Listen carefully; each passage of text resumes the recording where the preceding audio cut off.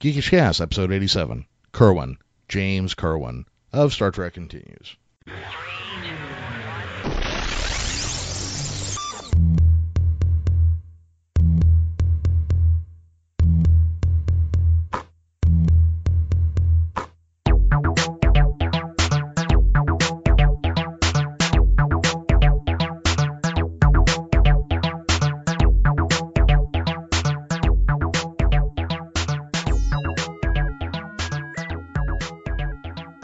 Welcome back to Geekish Cast. I'm your host, Jeremy, and I am joined today by James Kerwin of Yesterday Was a Lie, RUR Genesis, and Star Trek Continues.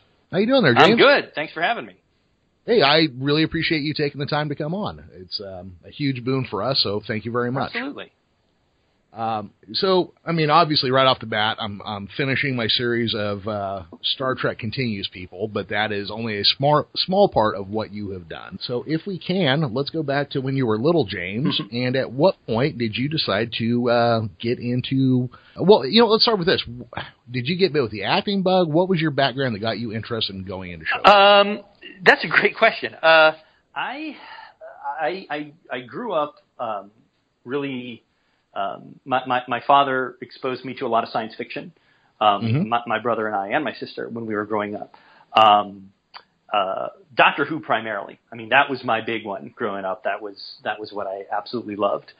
My first exposure to Star Trek was there was a re-release of the motion picture, which my father took me to see at a double feature with Raiders of the Lost Ark at a drive-in in St. Louis, which was awesome. It was incredibly memorable experience. And so that was my first exposure to Star Trek, was Star Trek 1, which is a weird way to be introduced to the franchise, I know. But I was fascinated with it. I had always loved movies like 2001 and stuff like that were just really kind of heady and made you think. And Star Trek 1 was like that. He showed me the original series. But I was really, really, I think, too young to appreciate it at that point. Then, as we got into the Next Generation, Deep Space Nine era, DS9 that's the one that's, I guess, kind of closest to my heart. That's the one that I feel like, as I was growing up in my formative years, deciding what I wanted to do, that was the show that was on. And I something about the complexities of the characters. And the really nuanced storytelling that Ron Moore did and Ira Behr and those guys, I really liked it. When I decided, I did a little bit of acting in school, never really wanted to go into that professionally, because I always kind of thought, well, I don't want to be the guy who's looking to others to get hired. I want to be the one who hires them. So I really wanted to be behind the camera, I guess. And I started making home movies when I was young. I actually did.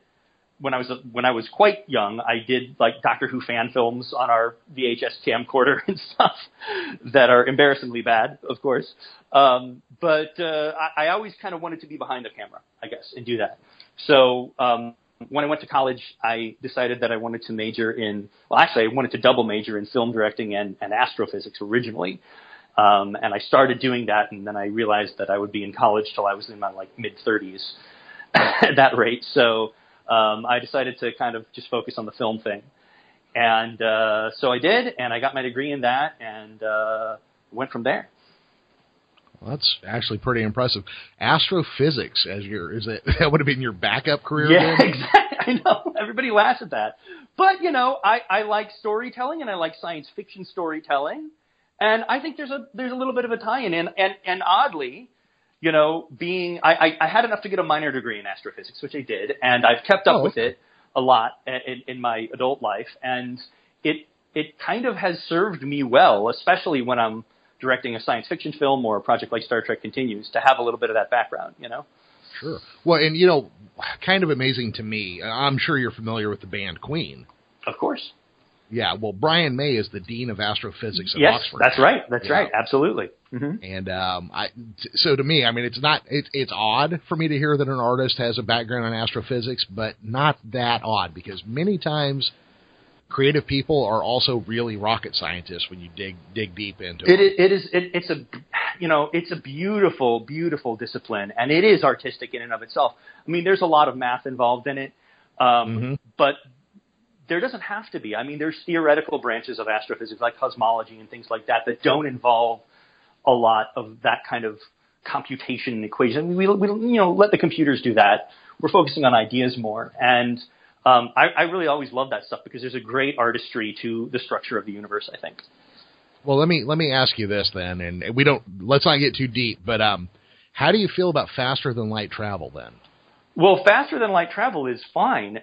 We don't know, we can't do it yet because we don't have sufficient energy to, but there's nothing that would, okay, here's the thing. Faster than light can't happen. I mean, we can't go faster than light, but what we can do is we could theoretically fold space using a wormhole or something like that to take shortcuts to other points.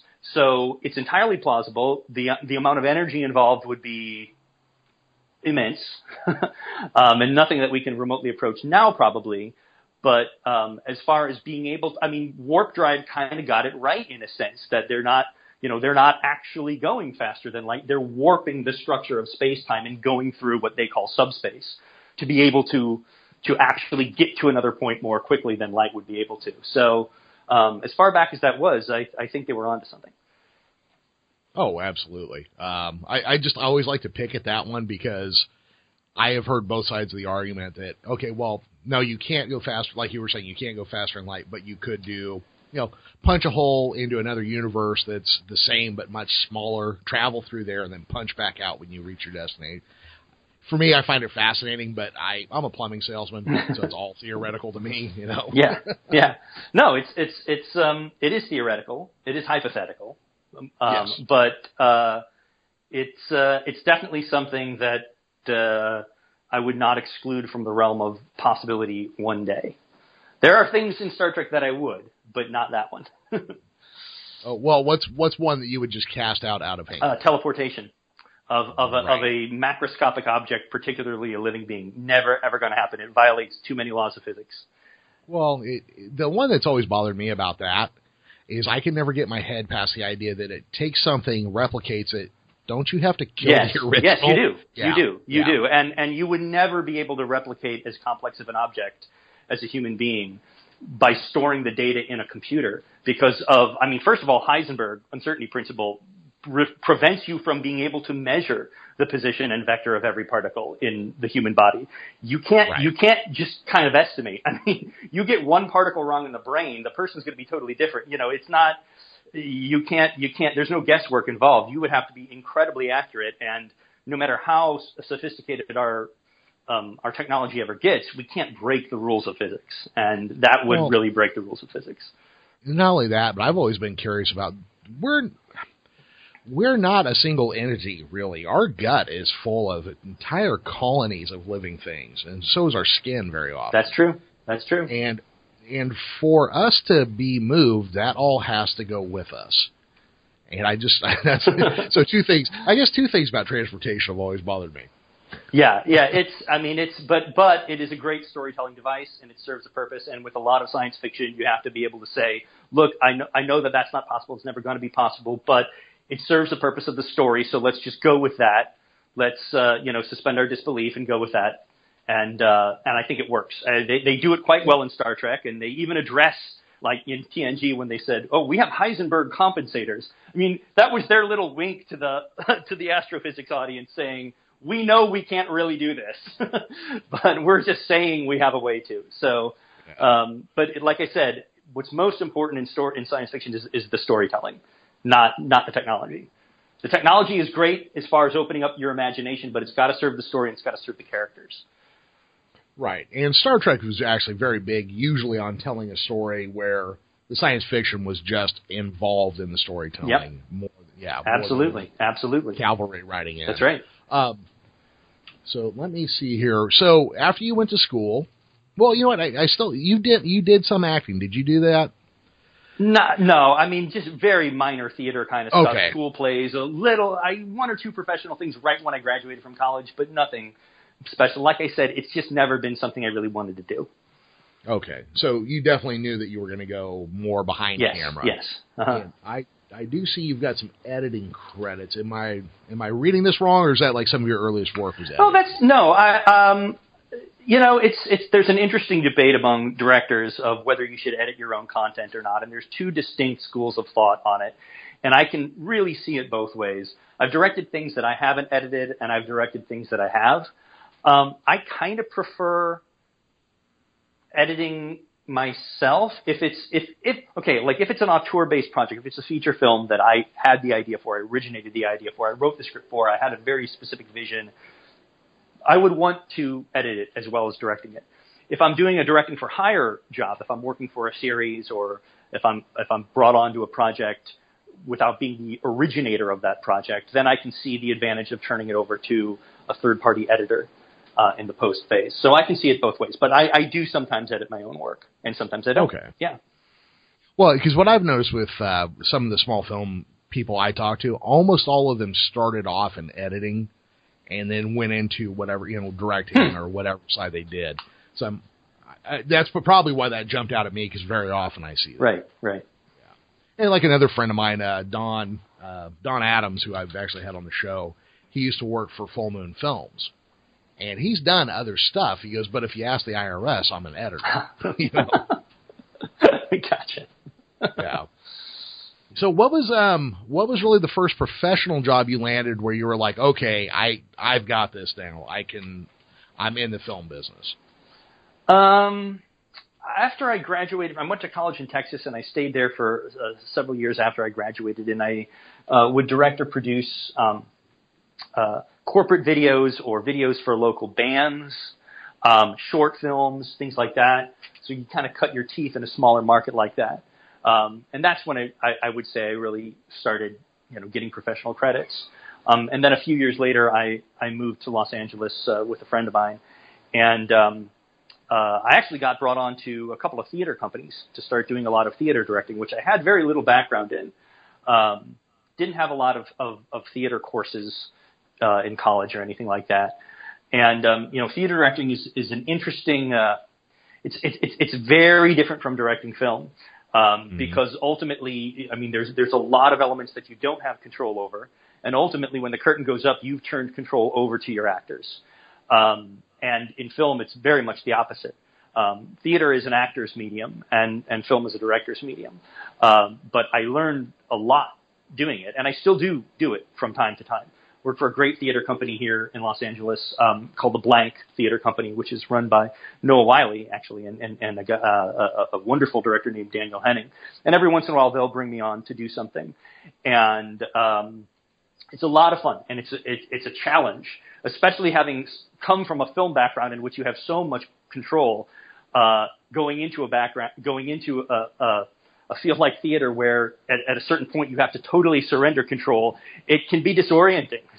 But I do like it. I enjoy it a lot. And then after that, I got the opportunity to direct my first feature, which is a science fiction, kind of a cult science fiction film noir mystery for a studio called Entertainment One. And it's called Yesterday Was a Lie. And it stars Chase Masterson from Deep Space Nine, and Kipley Brown from Enterprise, who's also R. Smith in Star Trek Continues. And right. Peter Mayhew from Star Wars is in it. A lot of science fiction actors wound up being in it. And it's one of those heady science fiction films like I was talking about earlier. And that was the first real big commercial feature that I did. And by big, I mean it didn't have a massive release, but it was released commercially late 2009, and then a few months later on DVD in early 2010, and it's still around, and you can see it. So that was my first major thing that I did, I would say. Okay. So were you a Star Wars fan as a kid? Yeah, I was. Not huge. Okay. Star Wars is the first movie I actually remember going to the theater and seeing. I don't remember a lot of it, but the very first release. But I had all the action figures, and I had all the spaceships and all the Kenner toys, and I was a Star Wars Okay, I would say, fan means fanatic. Was I a fanatic? No, but I liked it a lot. Okay.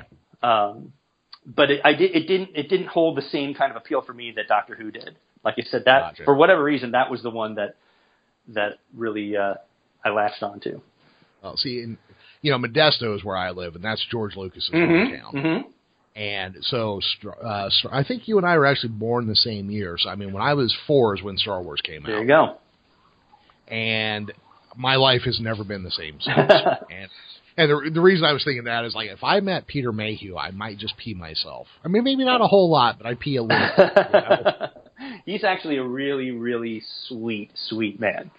He and his wife are both. They're wonderful people, and they did us a huge favor by coming out and being in this project. This was that film was a very tough film to shoot because it was all nights.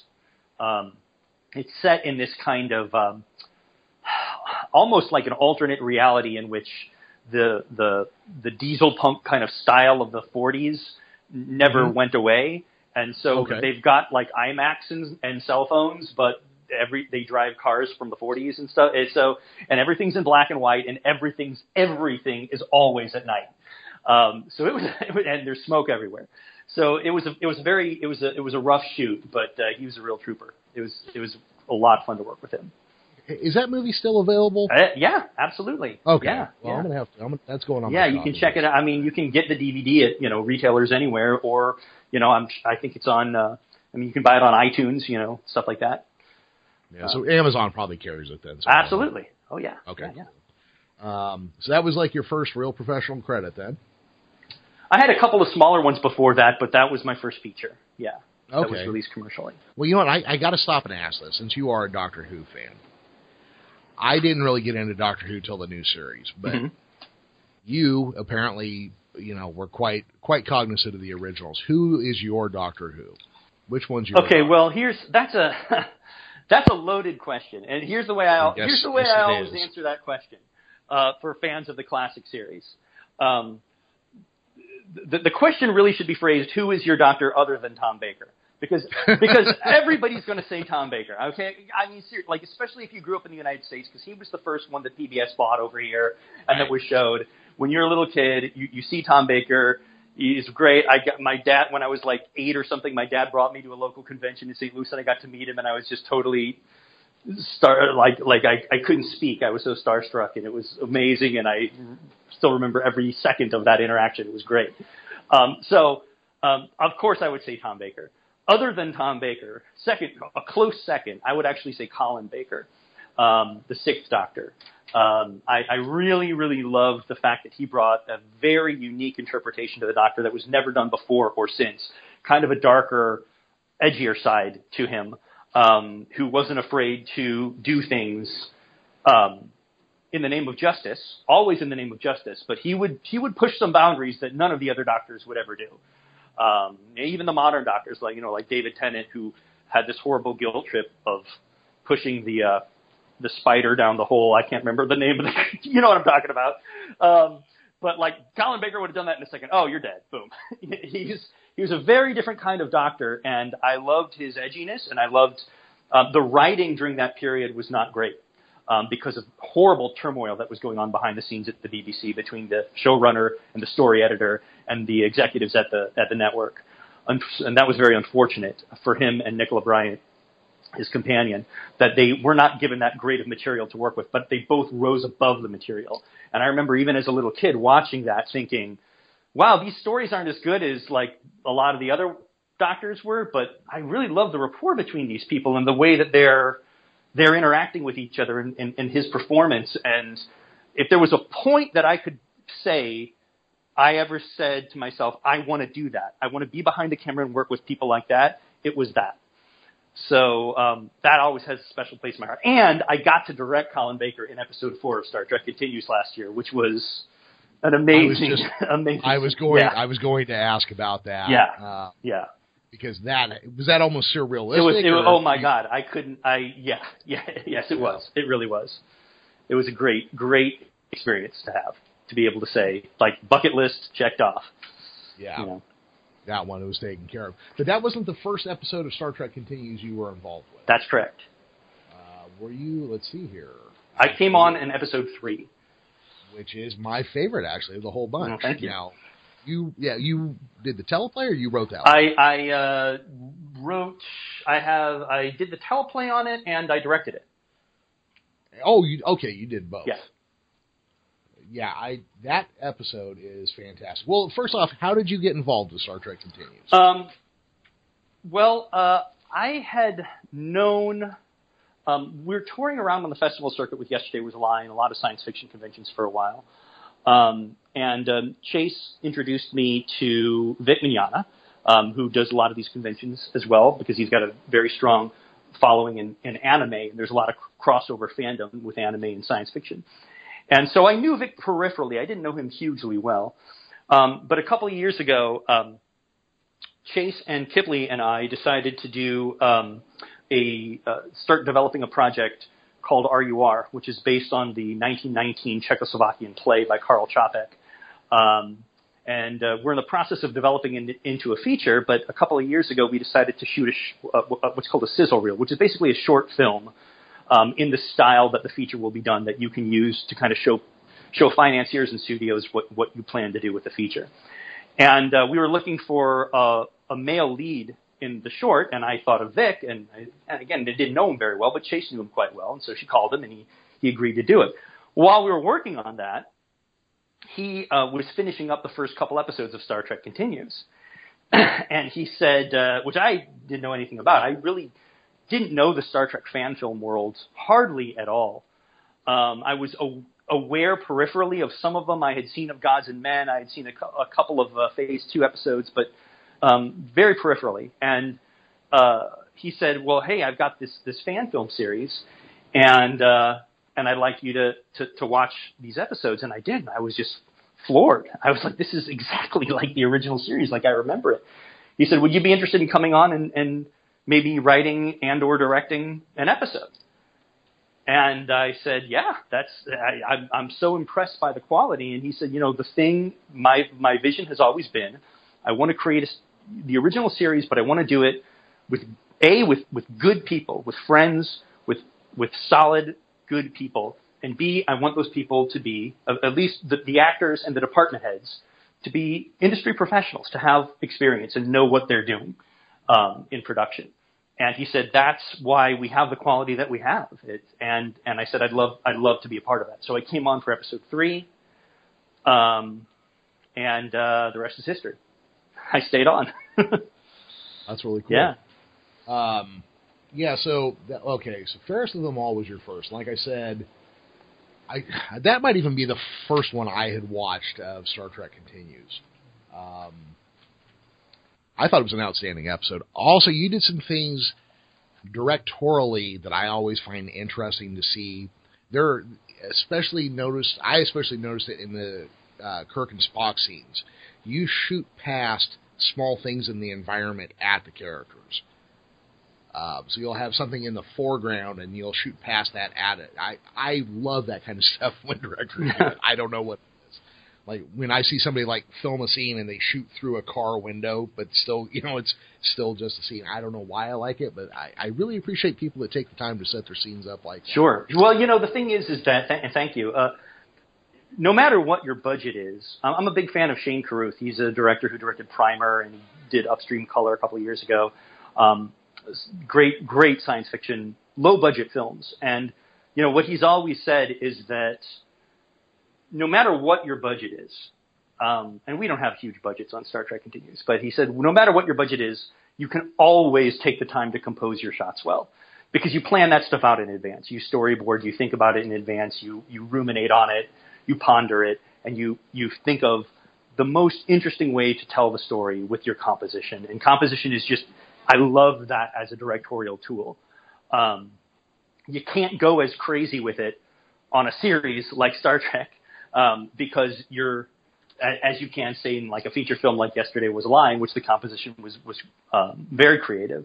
In Star Trek, you're trying to follow the style that the show has already been established in. And particularly in a show like Star Trek Continues, we not only have our style, but we're basically following a style that had been established 50 years ago. So you're a little more restricted as a director when you're working in a series, but that's typical. That's common. That's all TV, all television series are like that. So you can't quite get as crazy creative, but you can do fun things like that. Yeah. So also you guys shoot on an old style format, a 4:3 format. Yes. So it's like an old TV show. Yes. Even though it's high def and everything, I mean, to me that's one of the things I love about it, because I really feel like I am watching an old episode when I put it on. Matter of fact, just recently I watched Mirror Mirror and then Fairest of Them All back to back. That's a fun thing to do, especially because we recreated that last scene. Yeah. Oh, yeah, that's just it, because it picks up right where it left off. You know? Well, you have to be really like here's one thing that I and our cinematographer Matt Busey really like to pay careful attention to, which is shooting it in a way that would have been shot back then. Yes, we're using a high-def digital camera, but they shot it on film back then. They shot it on 35mm film, so it was high-def. You look at the Blu-ray transfers, that's 1080. I mean, it was high-def. It just wasn't broadcast in high-def at the time, but now it is. But film stock, particularly, 35mm film stock from the 60s, has a very specific way of picking up shadows and light and color and grain. And we mimic all of that very, very carefully. We use the lights that they had back then, and we put them exactly the way they would have done it.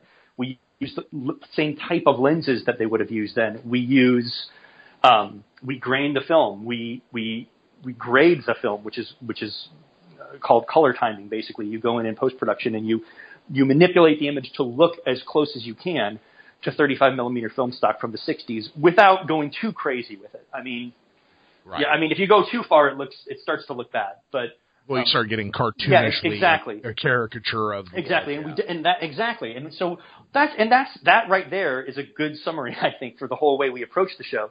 We try to ride the line. We balance between doing the way things would have been done back then, but also remaining cognizant of the fact that we're doing this in 2016 for a modern audience.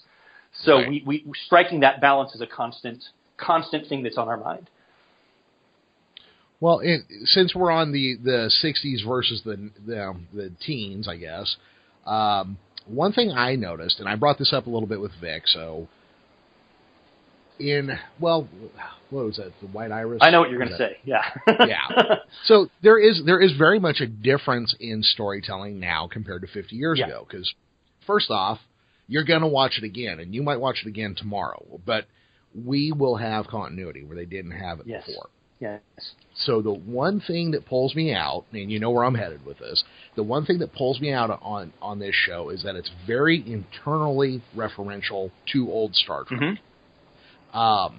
When you're writing, when you're doing these things, are you cognizant of that? Do you think about that, or am I just being way too nitpicky? We are super cognizant of that, and here's the thing. If you go through our episodes, you will see that some are and some aren't. Some are basically outright sequel episodes. Other ones may peripherally refer to things that happen in other episodes. Other ones don't refer to things at all. And so striking that balance is, and here's why, because one thing we do is we listen to fan letters. We do listen to fan feedback, and you can't get married to that. I mean, you have to. I mean, ultimately the vision is Vic's, but we do listen to what people say. When we go to conventions and people come up to us and talk to us, we listen. And we have found that the desire of fans to have this completely replicated in the 60s style and never have any internal continuity references, and the fans who want sequel episodes, want callbacks, want fan shout-outs, is almost exactly 50-50. Oh, yeah. You're damned if you do. You're damned if you don't. So we have made the conscious decision to try to keep about a 50-50 ratio on that stuff, because we're never going to please everybody, but we can try to give everybody some of what they want. The reality of the situation is that we are making a Star Trek fan film series in 2016. It's not 1969. It's not 1970. There is a huge universe of canon continuity that we now have to be cognizant of that they weren't back then. Like in Lilani that you talked about with Nick is a perfect example. Would they have referenced something in Enterprise back in 1969? Of course they wouldn't have, but we have to, because if we don't, we're breaking canon. So, I mean, we have to be aware of the full universe. We can't like say to fans, oh, screw Next Gen, forget DS9, forget all the fond memories you have of TOS, and always wondering, hey, what happened to the mirror universe, or how did Kirk feel about Edith Keeler after she died? I mean, these are questions that some people, not everybody, but some people have been asking themselves for 50 years. So we want to honor that. I mean, we want to give people some of that, because that is what people want today. That's what about half of people want. And then half of people want the self-contained, totally original idea kind of episodes, and I think we deliver those as well. So it's a line that we're constantly cognizant of, believe me. Yeah, I mean, I'm not trying to put too fine a head on it. I'm just kind of interested in how you, as the writer and director, have approached it. Because, you know, I imagine it'd be real easy to go off on total continuity fan fest and just go like, "Ooh, we can reference this, we can reference that." Yeah, and we try not to do that. I mean, our basic rules are, and especially when it comes to things in latter series, we reference them either if it's like a one-off throwaway, almost wink that doesn't really matter. Like there's a reference to the Zindi that Chekhov makes at some point that's just you blink and you miss it. It's just a passing fun little nod. It's nothing. Either it's just a throwaway thing like that, or it's something that we really have to do in order to keep continuity. Like, for example, in Lolani, we couldn't tell that story without referring to why suddenly the men are in charge on Orion. So it had to be addressed at some point. So that's kind of what we do. We're not going to do an entire episode about, you know, the Borg or something, or the Cardassians. I mean, we're not going to do that. That's just not what we do. So right. And then the most recent episode, Come Not Between the Dragons. What role did you do in that one? I did not look yet. Come Not Between the Dragons, I had not that huge of a role in that episode. We were shooting that episode and episode 7 concurrently, so I was focused more on 7, which I directed and wrote. 6, I did a pass on the screenplay, so I have partial teleplay credit, but really the main writer of that one was Greg Dykstra. And amazing guy, came up with the concept originally, and brought it to fruition. And then Julian Higgins, a great director that we brought on to direct that episode. So that was kind of there. I was there, but it was really their baby. Mm-hmm. So number 7, Vic told me I can't find anything out about. Is there anything you can share without getting sent to the principal's office? Well, we've shared a few things about it. It's called Embracing the Winds. It's going to be released on September 3rd. The premiere is going to be at Salt Lake Comic-Con. And Bo Billingsley is one of the stars in it. He was in Star Trek Into Darkness. He's the captain of the Bradbury that Spock gets assigned to, if you recall. He's playing a different role here. He's playing a Vulcan vice admiral in Starfleet. And the episode also features Claire Kramer. You know her from Buffy as Glory. And she's one of our guest stars. And it also features the return of Erin Gray as the Starfleet Commodore that she played in episode 2, Lolani. So all of those people are back in this episode, and there's more surprises too. So I think it's going to be an interesting episode. It really deals with a timely social issue, as I think a lot of the good TOS episodes did. But I can't say anything more than that. That's fine, because Come Not Between Dragons kind of tackled a heavy topic that I don't want to. I want people to go watch it. I don't really want to dig into it, but it's kind of a heavy topic that I thought was handled quite well. Yeah.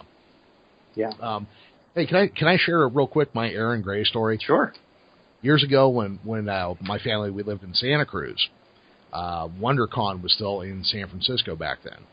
So one Saturday morning, I found out about it, got the kids, we drove up to San Francisco, and I'm going through this one room, and I look over, and you're my age, you remember Buck Rogers and Silver Spoons and all that. I mean, I had the biggest crush on Erin Gray when I was a kid. So I'm going through this room, and there's Dirk Benedict and all these guys, and right at the table next to Dirk Benedict is Erin Gray. I stand in line to get her autograph. I get up to the front of the line. I can't get 2 damn words out of my mouth. I felt like the biggest hoser on the planet that day. Yeah. My wife had to actually ask for her autograph for me. That's how I was with both Tom Baker and Colin Baker when I met them when I was a little kid. So I know exactly how you feel. Yeah.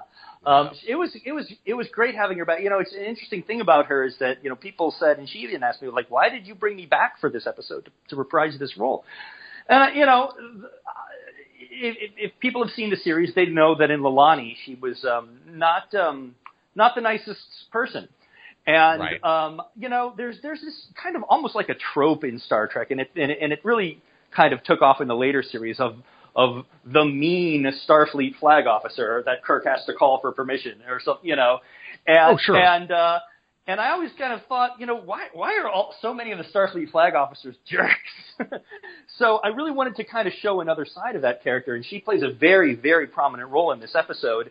And you can kind of see some of the issues that she's dealt with in her life and her career, and why she had to make the decision that she did in Lilani and things like that. So I felt strongly when I was originally writing that episode, that I told Vic, I said, I really want to bring Commodore Gray back for this one because I want to explore that character a little further. And I'm glad we did. Well, that's excellent. Yeah. You want to talk about the 500-pound gorilla in the room? No, but I guess I have to. No, you don't have to at all. It's because yesterday when Todd and I spoke, it didn't even come up. Yeah. Which, by the way, Todd told me you're a genius, and after finding out about your astrophysics thing, I see what he was talking about. Todd's a great guy, man. It's such a pleasure to work with him. It's such a pleasure to work with Vic and every actor. I mean, I can't sit here and give them all shout-outs. But we got such a great cast. I mean, and Vic has to take the credit for that. I mean, he assembled it before I was there. Just everybody. Everybody's wonderful to work with. So much fun to get together and do this.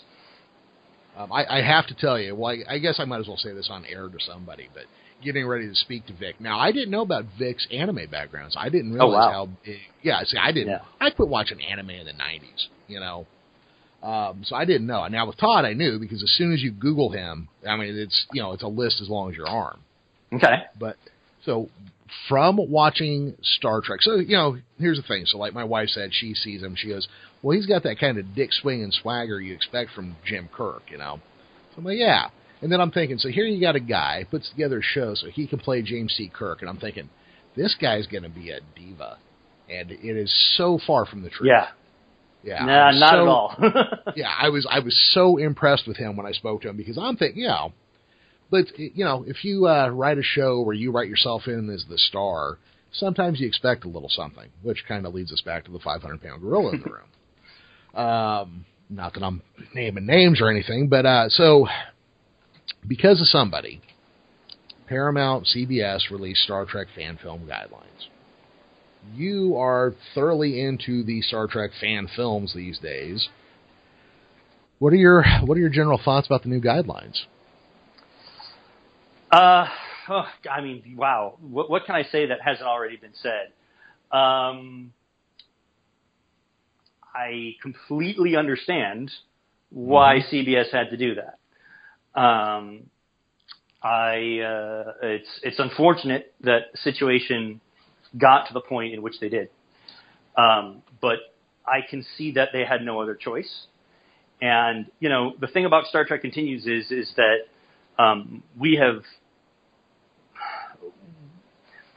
we've never,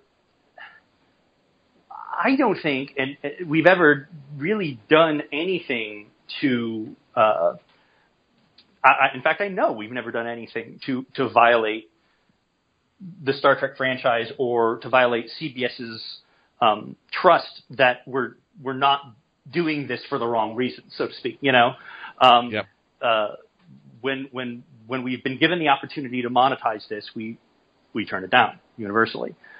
We understand the fan film rules are you can't give yourself paychecks. I mean, that's understood. Every fan film production for over 10 years has known that you can't give yourself paychecks.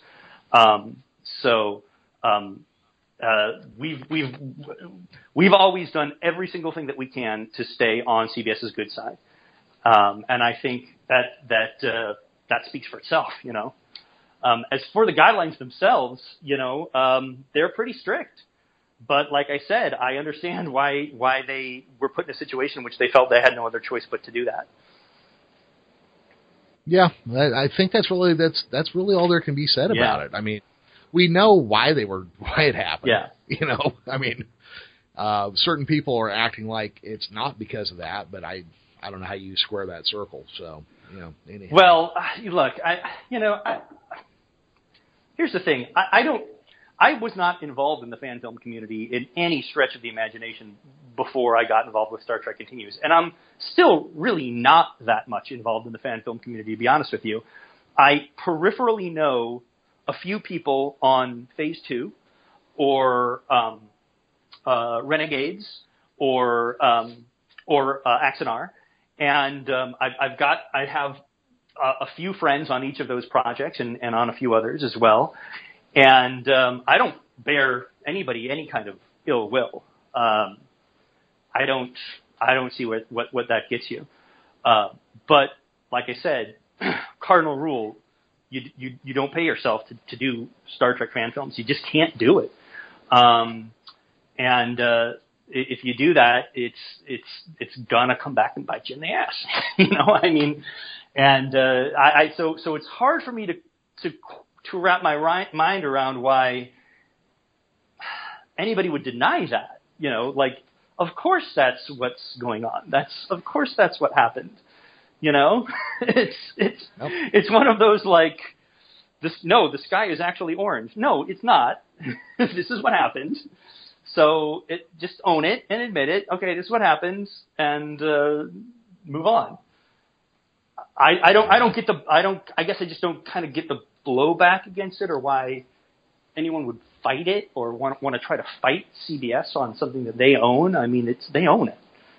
You know. Well, for me, what I find the most unfortunate is I'm seeing fans kicking and screaming and clawing at each other over it, and I'm just like, yeah, you know, God, guys, yeah, this is how Civil War starts. Yeah, it's terrible. I mean, I hate to see that in fandom also, because that's not what Star Trek is about. It's not what it's ever been about. Now, let's be honest. Star Trek fandom has always been contentious. I mean, even in the early days of conventions, before I was born, you know, I hear stories of people getting into huge fights at conventions about a canon element here or this or that or the other. Or how many starships are there? And, you know, I mean, Star Trek fans love to fight about headcanon. They always have, which is fine. You know, as long as it's done healthy, that's fine. Yeah. But like talking about like boycotting CBS and Paramount and stuff like that, oh no, please don't. That we all love Star Trek. I mean, we're all in this because we love Star Trek. So watch it. You know, watch the new movie, watch the new series when it comes out. It's a great thing. We all, you know, play Star Trek Online. We all love it. So please don't be at each other's throats about it. I guess that's all I can say. And just let the dust settle. Listen to the podcast that John Van Sitters did today, or well, by the time this airs, it will have been a little while ago, in which he talks about the details of this. You know, it's not all doom and gloom. Which podcast is that? It's called Engage. It's the official Star Trek podcast. Oh, the official Star Trek one. Okay, yeah. It's not all doom and gloom. So just chill. That's all I can say to people. Well, yeah, and you're right. Star Trek, there's always been internal fights. Yeah. I mean, you know, just look at people fighting over that Franz Joseph technical. Oh my God, yeah. See stuff like that, and it's just like, are the books canon? Are the games canon? Are the comic books canon? Well, no, they're not. And sorry. And then people get enraged when they're not canon, and then it's okay. And is the animated series canon? And then people argue about that. And I mean, we got other stuff to do in our world, guys. You know, let's not argue about that much. Like I said, healthy debate over figuring out little things here and there is interesting, and it's an interesting intellectual exercise to wrap your mind around stuff like that. And I think that's wonderful. But when it gets into name calling or harassing other people or trolling other people and things like that, that is not in the spirit of Roddenberry at all. Wouldn't appear to be. No. All right, James, we're coming up on time, but I do have one more question for you. Sean Connery, greatest Bond of all time, or the greatest Bond of all time? I'm a George Lazenby guy. Get out, really? Yeah. Oh, you know what? I actually hold that up as one of the better, as like one of the top movies. Oh yeah, of the whole absolutely, bunch. absolutely. Well, because they actually go off and do something new with Yes, they did. Exactly. Yeah. Lazenby, I think, was perfectly good in the role, but you can't beat that, side eye from Sean Connery. No, you can't. Shitty one-line slinging kind of thing. Yeah, I'll give you that. Yeah. That is awesome. All right, so give us the projects you're working on and where we can find out more about you on the internet. Well, like I said, just go to jameskerwin.com. I've got stuff there. If you're interested in checking out sci-fi noir, more heady kind of science fiction, please go rent or buy Yesterday Was a Lie. I can't tell you enough about how proud I am of that film. And like I said, we're in the process of working on developing RUR into a feature. But if you're interested in seeing the short film we did, just go to rurfilm.com. And you can see the short RUR Genesis film there. Excellent. Which is slightly not safe for work, so just fair warning. Don't watch it at your job. People shouldn't be watching movies. They shouldn't be watching movies at work. That's right. Let's I'm not saying I've never done it. Come on. All right, James, thanks a lot for joining us. Everybody can find us at geekishcast.com. Our Facebook page is at facebook.com/geekishcast. I tweet from @thegeekishcast. Oh, yeah, James, your Twitter, do you give that out? It's just James Kerwin. One word. There you go. Yeah. Can't get much easier than that. So we will catch you all next time. Thanks again, James. Thank you.